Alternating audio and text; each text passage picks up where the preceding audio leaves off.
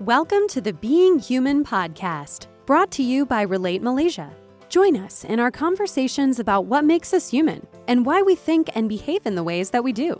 We'll talk about mental health, emotional well-being, and how we can sometimes feel on top of the world, and other times like life calls for a large tub of ice cream and a big spoon. So come on in, relax, and let's explore this puzzle of being human together.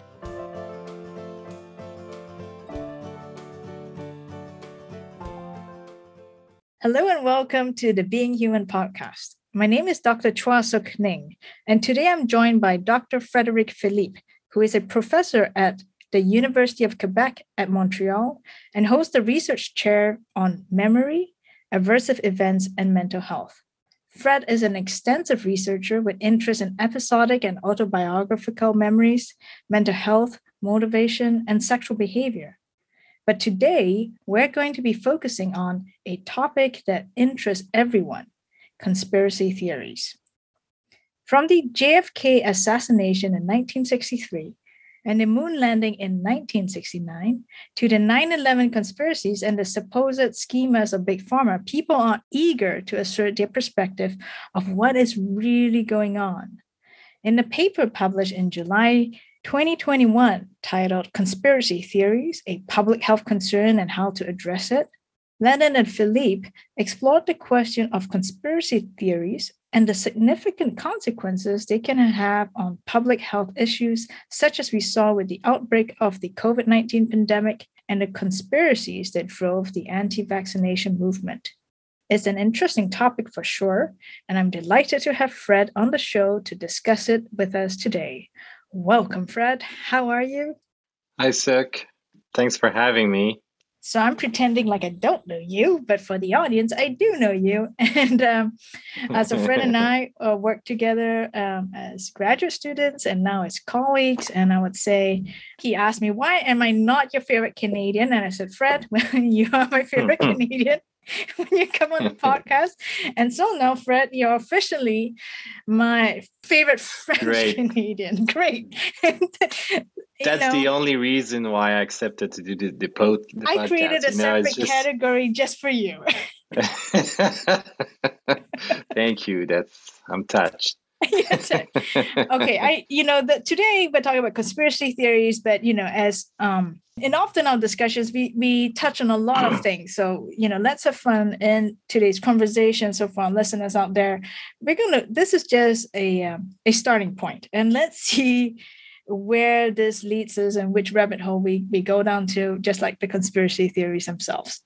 So let's start with the paper. So in the paper, it mentions that conspiracy theories are narratives that can lead to violent radicalization via the thwarting of the universal needs of autonomy, competence, and relatedness.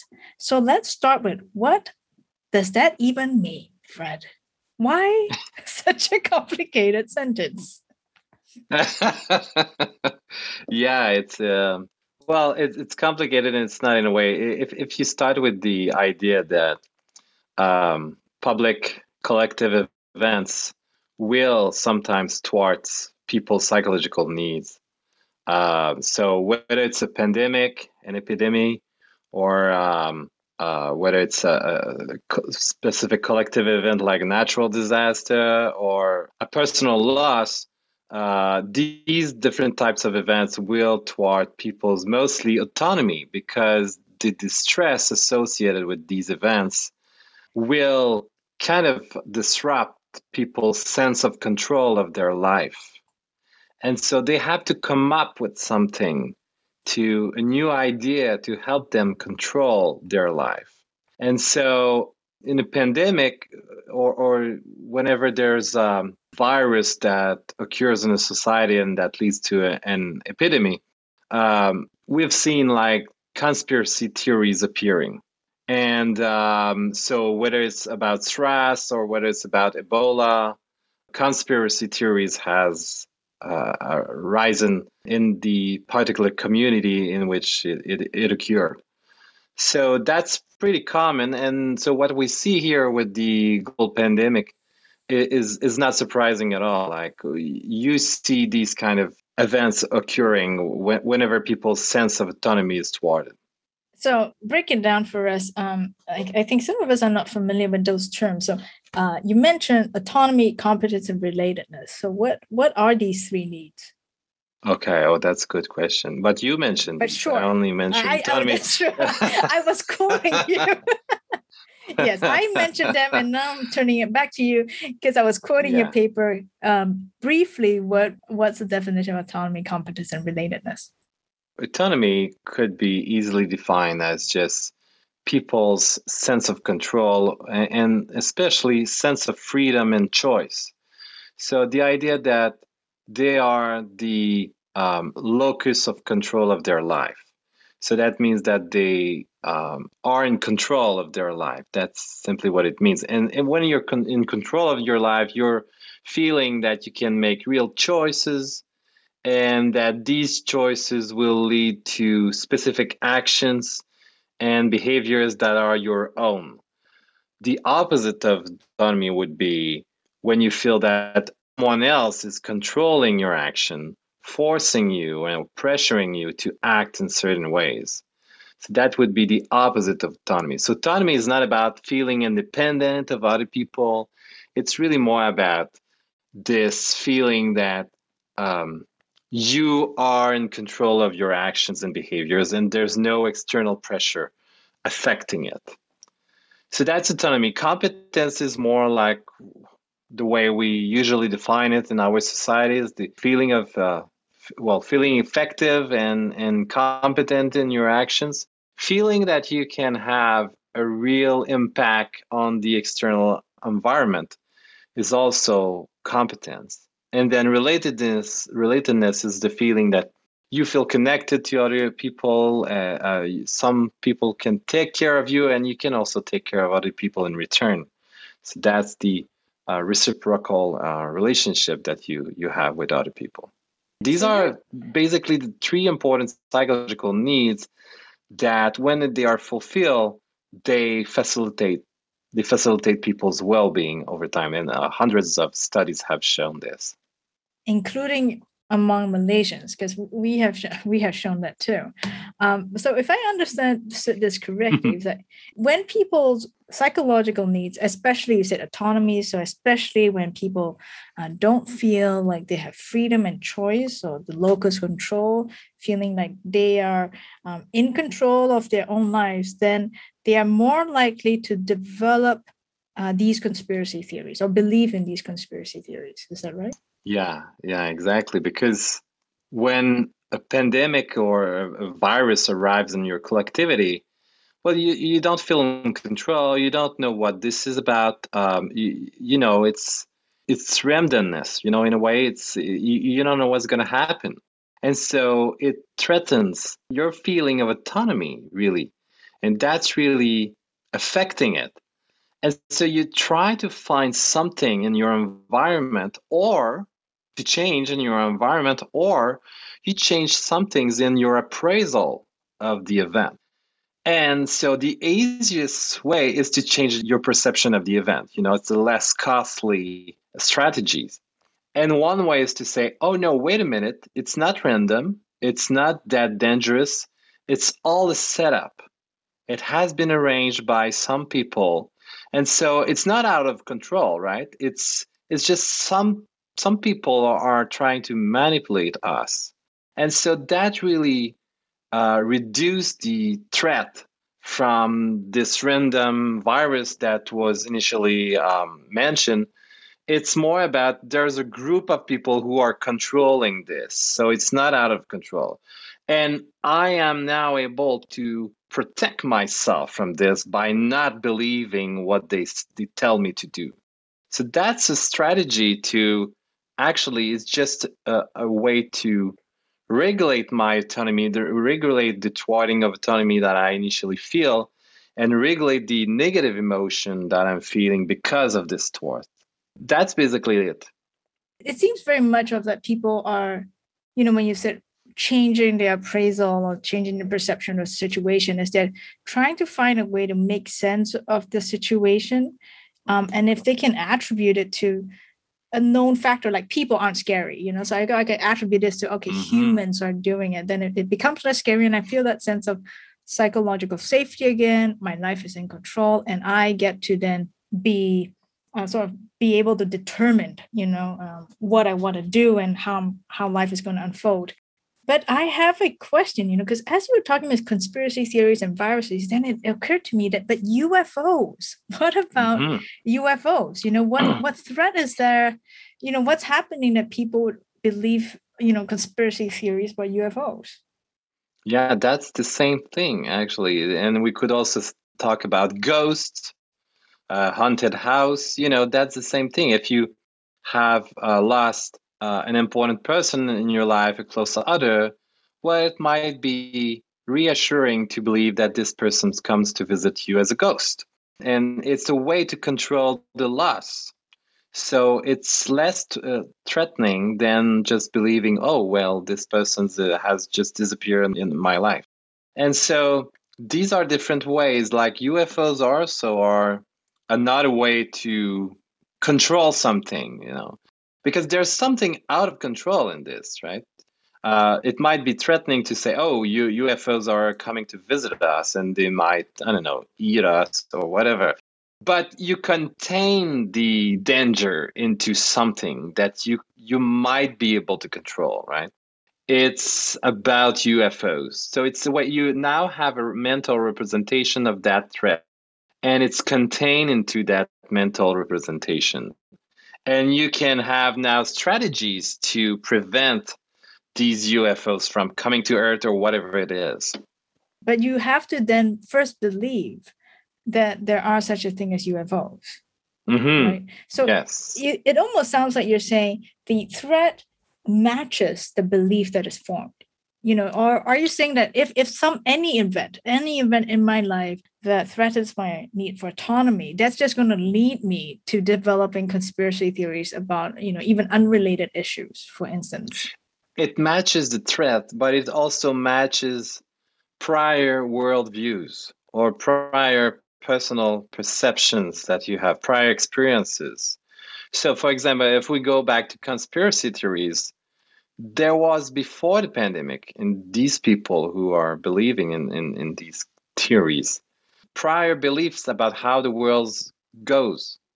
And this speaks about their worldview. So they were already believing that there are some mean people in their environment, mean people in the world that can try to manipulate you just for their own profit. So that's a worldview. And this I believe that too, Fred. There are mean people in this world. I mean, well, that's pretty realistic. That speaks of your worldview. And this is something that I'm going to say you now. This is something that you have developed over your experiences with the world, right? And it speaks about those experiences. Anyone who believes there are no mean people? I mean, honestly. That would be naive. No, they are mean people, but now we're talking about a group of mean people who would just do this over all the world, just for their own profit, I mean, of course, company sometimes overlook people's well-being for their own profit. Of course, this we know it exists, but there's a difference between a company trying to make money and a whole setup of a group of people with Satanists or people who really their only aim would be to hurt other people. That's kind of different. It requires a different worldview, right? Right. And there seems to be some, that group of people are shrouded in mystery and they're sort of operating in the shadows as if they have some hidden agenda. Yeah. And so prior to the pandemic, you're saying there are already these people who are more likely to believe in the truth of that and in that idea. And when an event such as the COVID-19 pandemic happened, in order to find then psychological safety, they sort of pulled from, that belief. Is that what happens? They pull from that belief to try to impose structure the world? Yeah, and that situation, which towards autonomy, kind of reactivate past experiences, memories of those kind of similar experiences where they felt not in control of situation, where they felt rejected, where they felt ostracized. And these are the experiences that built their worldviews today. And so this is what is reactivated now. And this is why it leads to this belief. There's a projections of those past experiences into the outside world to explain what is going on. So, for example, if you look at people who believe in conspiracy theories, most of them have experienced ostracization or rejections, important, significant rejection when they were maybe younger, or it just happened in their life, or major difficulties in their life. And whenever they face a situation like that, a stressful situation where they feel not in control, these memories will get reactivated, and it will direct their behaviors in that situations and their beliefs in that situation. So they will be more likely to forge those kinds of theories and embrace those theories than other people who will not have those kinds of negative and thwarting experiences reactivated by the situation. So we tested this idea experimentally. We asked people to read a vignette about the pandemic and about how people were reacting to socio-sanitary measures. And there were three experimental groups. There was one where someone was just going to the grocery store and trying to buy flour, and then he had forgotten his mask.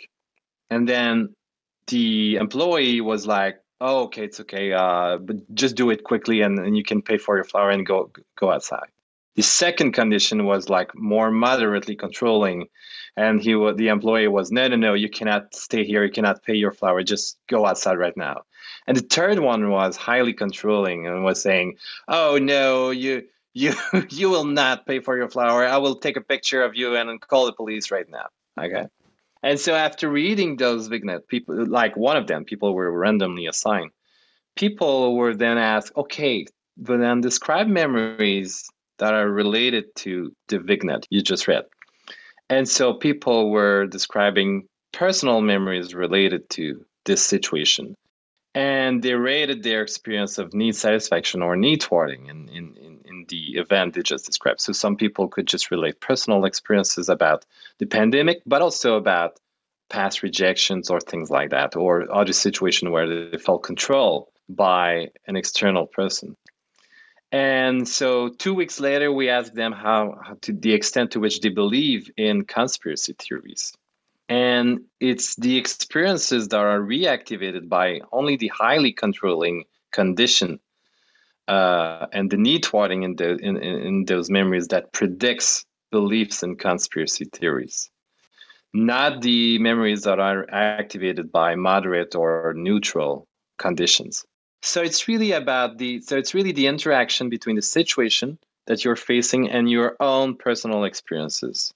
Mm-hmm. And if thwarting experiences are reactivated by a situation, you will be more likely to try to regulate that feelings of you that just popped up. And one way to do this is by these kind of theories, I just read a very interesting paper that was just published that says people who are autonomously regulated are more likely to follow along the rules in an autonomously motivated fashion. And I thought it was very interesting, and particularly bringing it back to your paper about, that the situation and there's a person interaction, but in this case, everybody, the whole world was exposed to the same situation, the same, awful, difficult thing. And there's so many people who come from, I guess, really, maybe they have experienced many negative life events when they were young, but don't then develop conspiracy theories. So why is it that some people who experience negative life events are more likely to develop and believe in conspiracy theories, but then others don't, even if, on paper, the events might look the same? Yeah, we all have had negative experiences in our lives, and obviously these negative memories are reactivated by a lot of situation, right? I mean, the And last time you so we gave me a would. negative comment on my paper, I thought, man, there must be a group. There must be a group out there who are controlling whether my paper gets accepted or rejected. Yeah, well, you could start believing this, right? Yeah. But you're more likely to do this, right?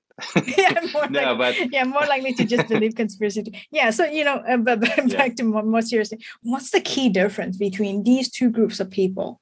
One and both groups of people have gone through a lot of difficult things, as you said. Like yeah, everyone can identify yeah, negative yeah, life events. Everyone can identify a controlling person in their lives yeah, who made them feel small, who made them feel, yeah, have no freedom, in a very tight situation, very constrained. yeah. But not everyone then believed in conspiracy theories during the Yeah, pandemic. obviously.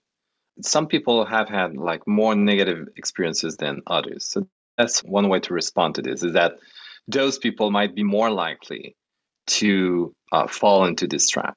Now, the second thing is that even though you have experienced a lot of things, there's some resilience going on, right? And so what is resilience? Resilience is I have integrated those negative experiences. I have elaborated them, and I have been able to integrate those experiences into my identity in a positive fashion, in a positive way. So I have been rejected at school or bullied.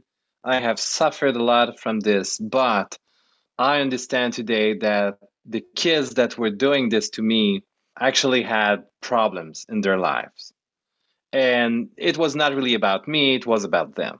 It was about their negative feeling of themselves, and it was not about me. It would have happened to any other kid that would just around them. So that's, one way to say my identity is not of someone who should be bullied. And my perception of the world is that other people suffer. They might suffer from mental health problems, and that might lead them to be mean to other people. And it's not because they want to be mean, it's just one way they try to adapt to their external world, and they are completely overwhelmed by it. And so you see, in one single experience, I've just expressed how I have integrated this event into my identity, how I feel stronger about this, and also how I develop a particular worldview from this experience. So that's called integration. I have integrated this negative life experience. Another way would be I did not have integrated this. So that would be in a positive way. That would be people are mean, this should be stopped, or this should be put in jail, they should be killed, whatever you think. You just feel this anger, and you believe that it should be put onto these people there that have done this harm to you. And so this is the worldview you've just developed, but it doesn't make sense, right? It's not coherent with other things that are part of yourself. You wouldn't define yourself as an aggressive person. You wouldn't define yourself as someone who believes that other people should be treated this way. But because of these experiences, that has forged that beliefs in yourself. And that belief is not harmonious with your other beliefs that you have developed also. So that would be like part of an integration that is negative. So that would not be categorized as a positive integration. That would not be what I call integration. That would just be like it has just entered yourself, your person, right? It has just built something into the person you are, but not your identity, your true identity or your true self. And so these experiences are really more likely than to keep being reactivated and lead to this kind of rigid behavior, which would be like aggression in this case, or this anger will be felt again. And so this is not what I would call integration. So you see, from two people experiencing the same negative event can react in a totally different ways and can develop totally different worldviews from the same common experience. So that's the second way I would say that differs in people. I think you just described something really fascinating, but also quite complex. So I'm going to try to put it in my language, and you can correct me. Although Sure. I think I got it right because I'm quite smart that way. Yeah, I know. Right? I know. I would be surprised you wouldn't get it. I'll be surprised too. I'm like, no, I think you misunderstood. Totally. No, that's wrong. Okay, because I was trying to think about a negative life event for me, and one that I've integrated versus one that I didn't. Then what I think that my negative life event for me, that's something that I think remains not fully integrated because I'm still trying to make sense of it. So something about integration is almost like you can make sense of it. You can fit it into your narrative. There's a meaning to it, and there's a flow in your life. It's like, okay. So something that doesn't make sense, I think, really disrupted my, I guess, coherency was, when I was depressed and people, and then I experienced rejection during my depression. Now, I understood that I wasn't very fun to be around, but I had this worldview that if ever I needed help, people would be there. So it might be a naive worldview to our listeners who are like, what did you believe? But it's something that I genuinely believe, like, okay, like people will be there. And, when I was depressed, I felt like so many people weren't there. And it really threw me off because I was like, hey, that doesn't make sense, because what does that mean about what I believe? What does it mean about people now? Does it mean, as you said, are people mean, or do people not love me? Am I not loved? What was I doing in my relationships? And it becomes like, I think the best way I could describe it is it's a large rock in a river. It's sort of just jutting out there, and it stops the flow, and the water can't pass through smoothly, right? But if you ignore it, I think you can live your life. But as soon as someone pokes it, and you pay attention to it, you're like, oh, that's uncomfortable, right? And as you said, sort of the activation of that memory again becomes quite uncomfortable and can trigger a whole host of negative feelings. And so since then, since my, I don't know, the quite long episode of depression, it has been, I think, an interesting focus of therapy is trying to make sense of that, not trying to excuse what people did, but trying to understand the event in a way that makes sense to me, that in a way that says, okay, people could care for me still, and maybe I just didn't feel cared for, or people could care for me still, but not care for me in the way I wanted. That makes more sense to me than just, oh, everyone is lying to me when they say they care for me, which you say that becomes like sort of that rigid, really angry belief, so it's a rock in the river. Yeah.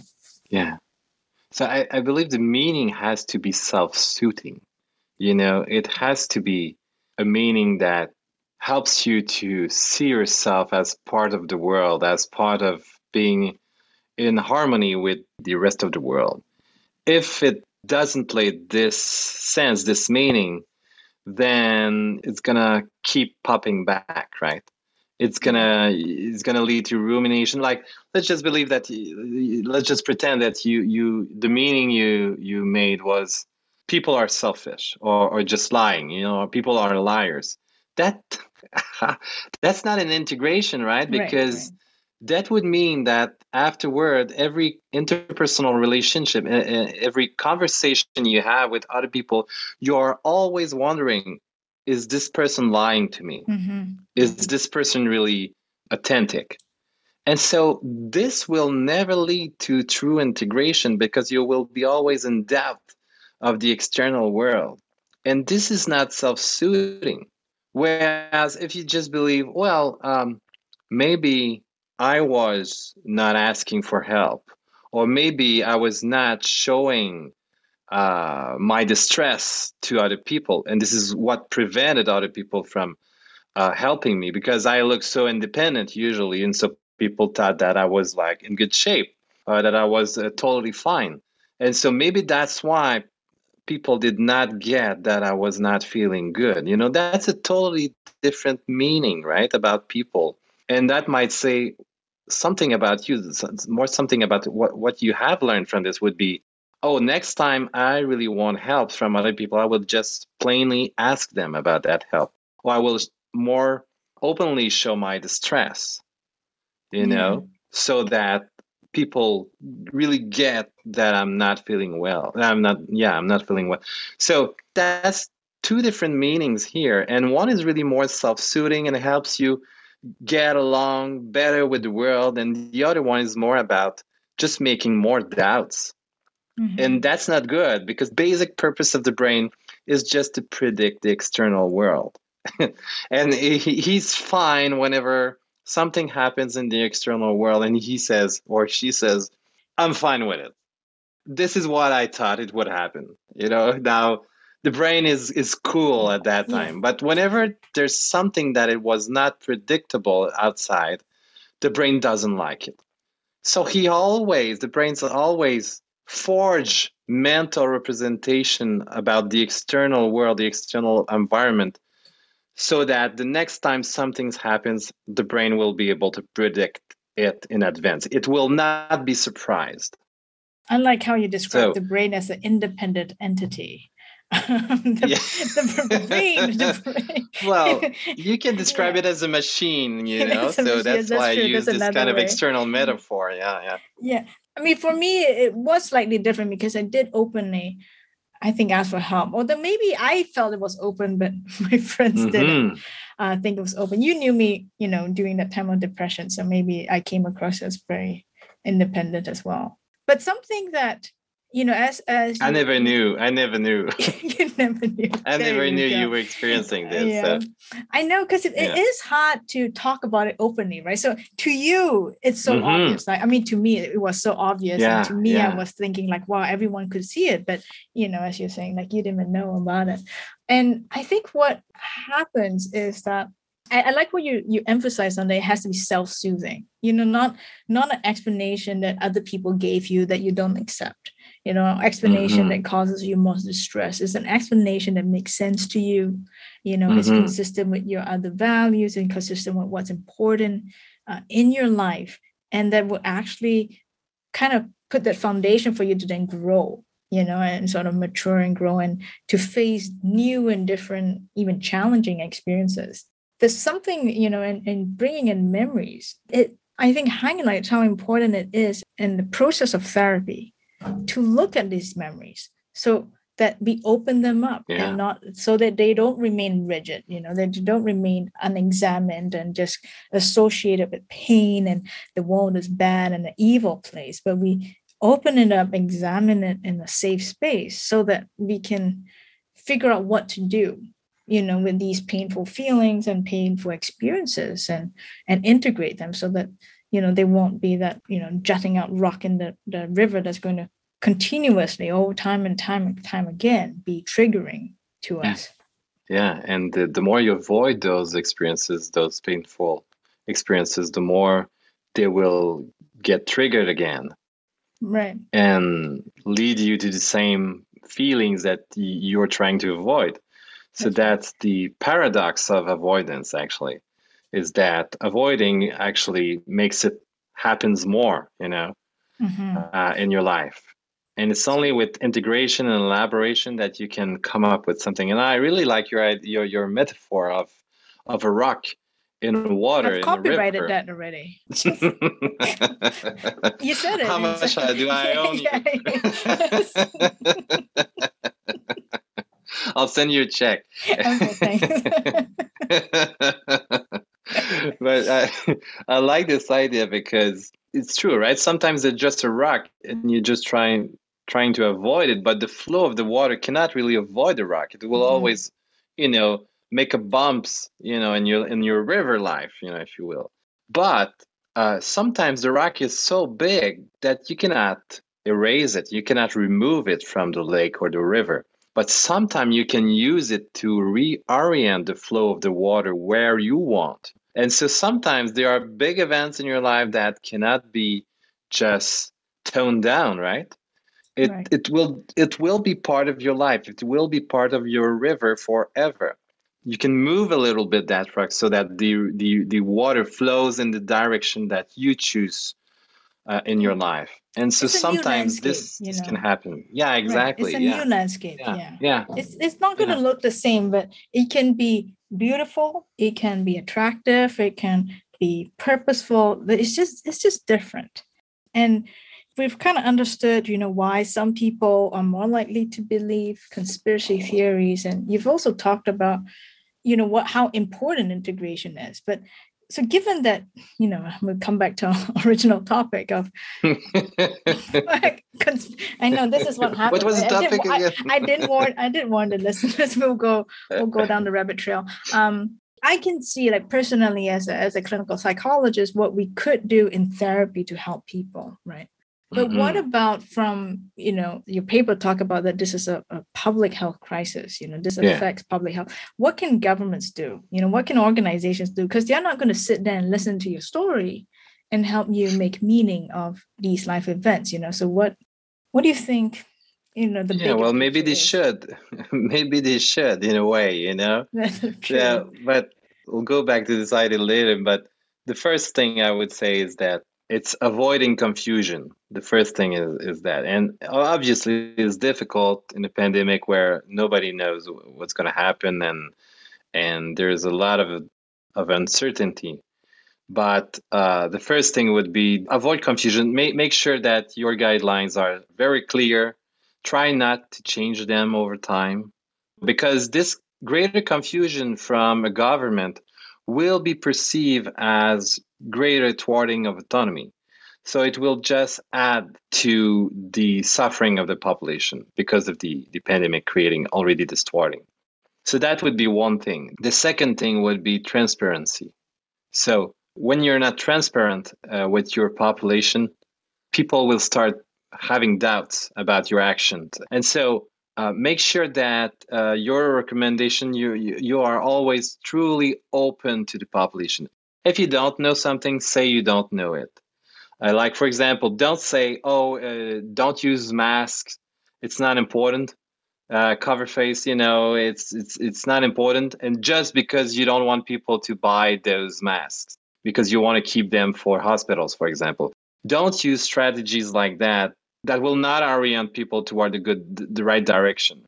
That would be like one important strategy for governments. Be always open and transparent to your population, even if that means that this openness will have negative consequences. This is probably better than the negative consequences that will be engendered when people learn that you've been lying to them. Because starting from there, you lose trust in your government. And this is the beginning of the end, because people cannot feel that they cannot trust you as a government. And so they will start believing other things than what you say. And those other things might be conspiracy theories. So trust in the government is really important, but it doesn't happen like that overnight. It's something that you build with your population, and that starts with openness and transparency.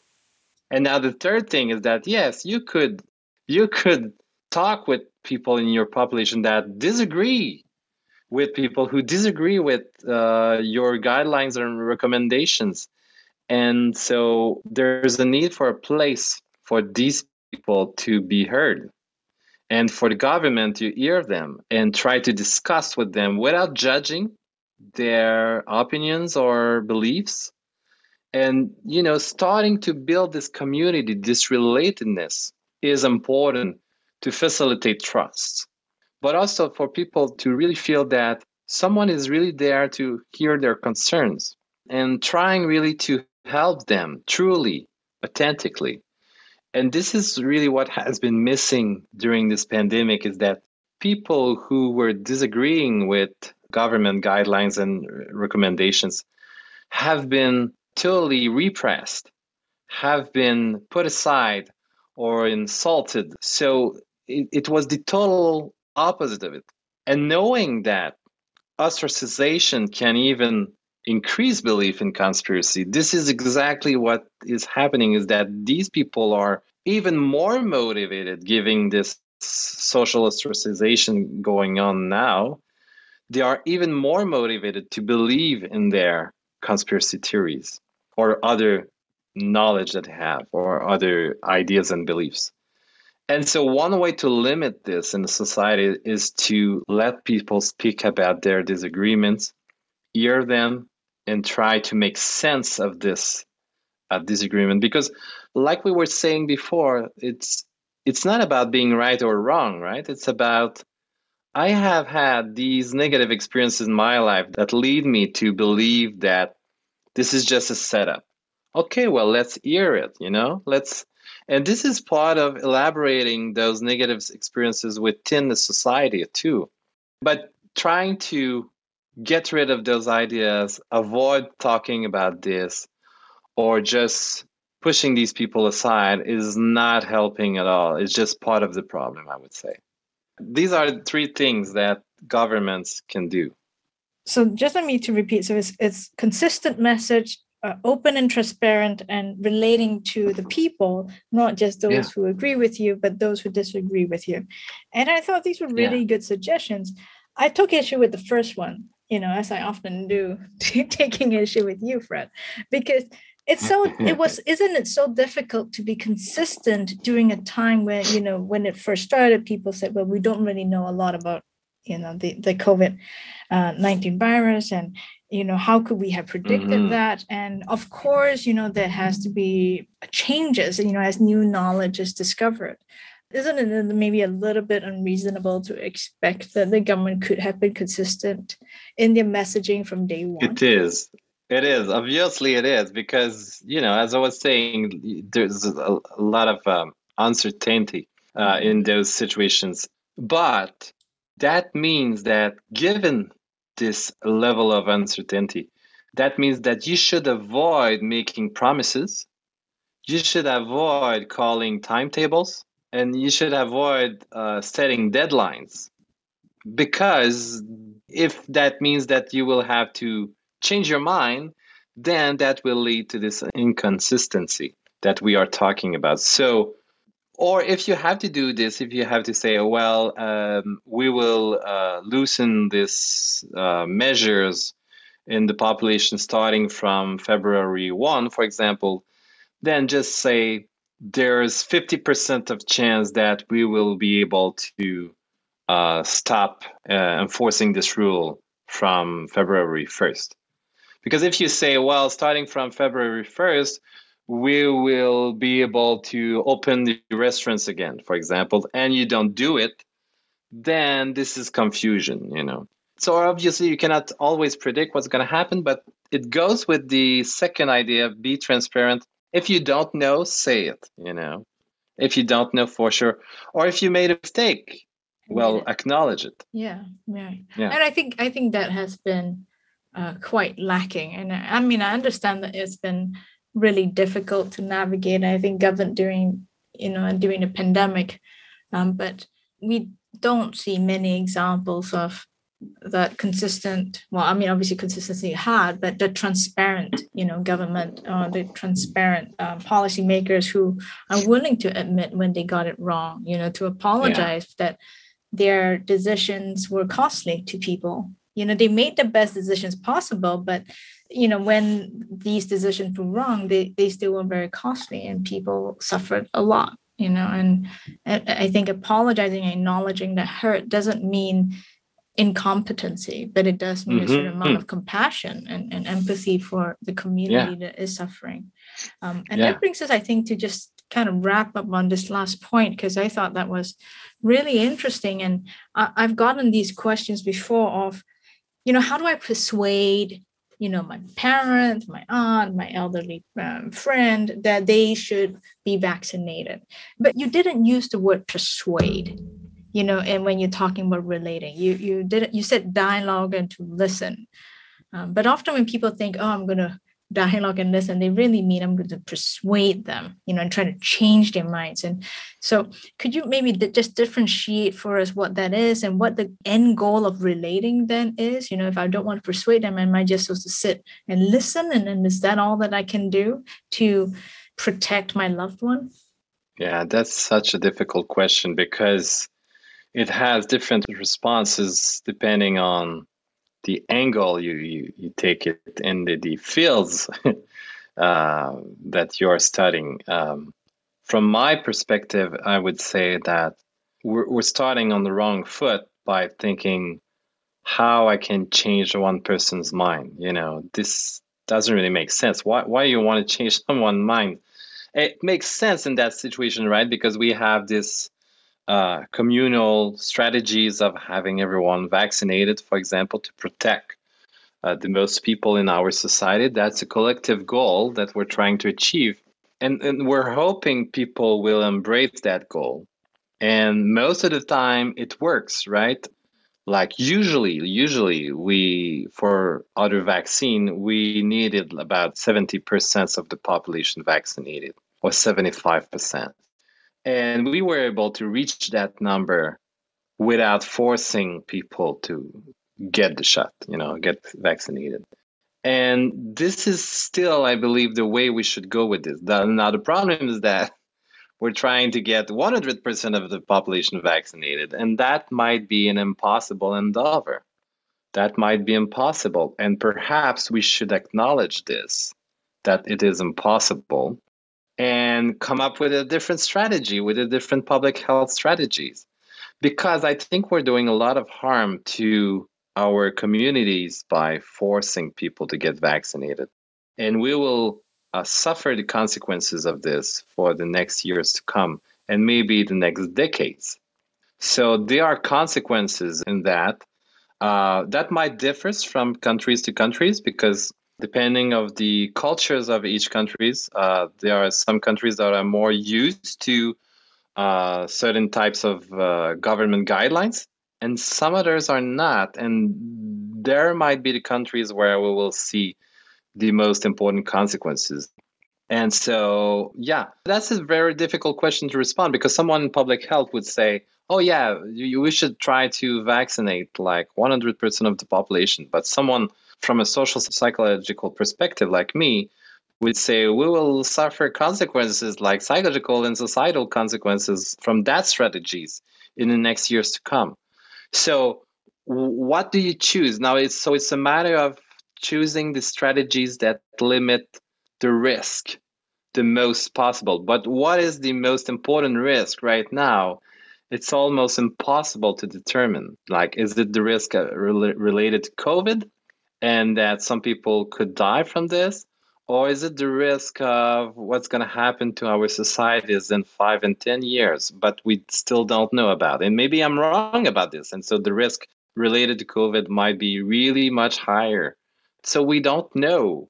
What I'm just saying is that we should keep that in perspective when we're using public health strategies like this, and not only think about the current public health concerns, because doing so we might be creating other public health concerns later on.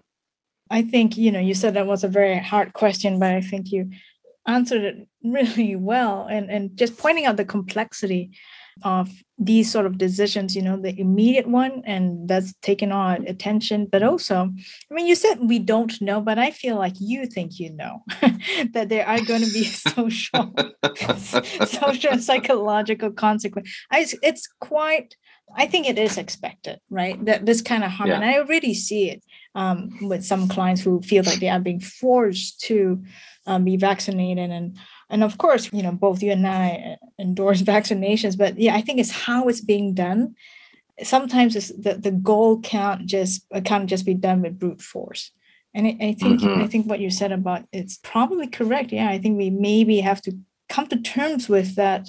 Not everyone will be vaccinated, and just by brute force rather than through the different ways you've talked about, especially through dialogue. And that might be a longer way, but it might actually be the most effective way. And I think we'll have benefits for the whole society, that we're actually creating a kinder society that's willing to listen to diverse and divergent opinions rather than just canceling, what we see now, just canceling everyone out. We have become, I think, a more intolerant society. But on that note, thank you so much, Fred, for talking with me. I think I had a really fun time, and I hope you did too. Thanks for inviting me. You're welcome. And I'll probably invite you again. If you're nice to me and you pay me the copyright money. Yeah, and I won't forget about a check for your rock metaphor. The rock. And be our next paper, friend. That's the rock in the river. Well, that's a nice title. Yeah. So thank you so much for joining us, Fred. Well, it was my pleasure. Thank you for inviting me. And thank you for listening to this episode of Being Human. We'll be hosting guests on a regular basis, so be sure to tune in for some more insights on how we can understand ourselves better and learn to live a life on our own terms and one that's meaningful to us. My name is Dr. Chua Suk Ning, and I look forward to sharing some more valuable insights from the world of mental health with you very soon. Thank you for listening to the Being Human podcast. To find out more about Relate Malaysia's online therapy services, visit us at www.relate.com.my or email us at inquires@relate.com.my. You can also find us on Facebook and Instagram. Until next time, remember, we are all more human than we are otherwise. Be kind to yourself and take care.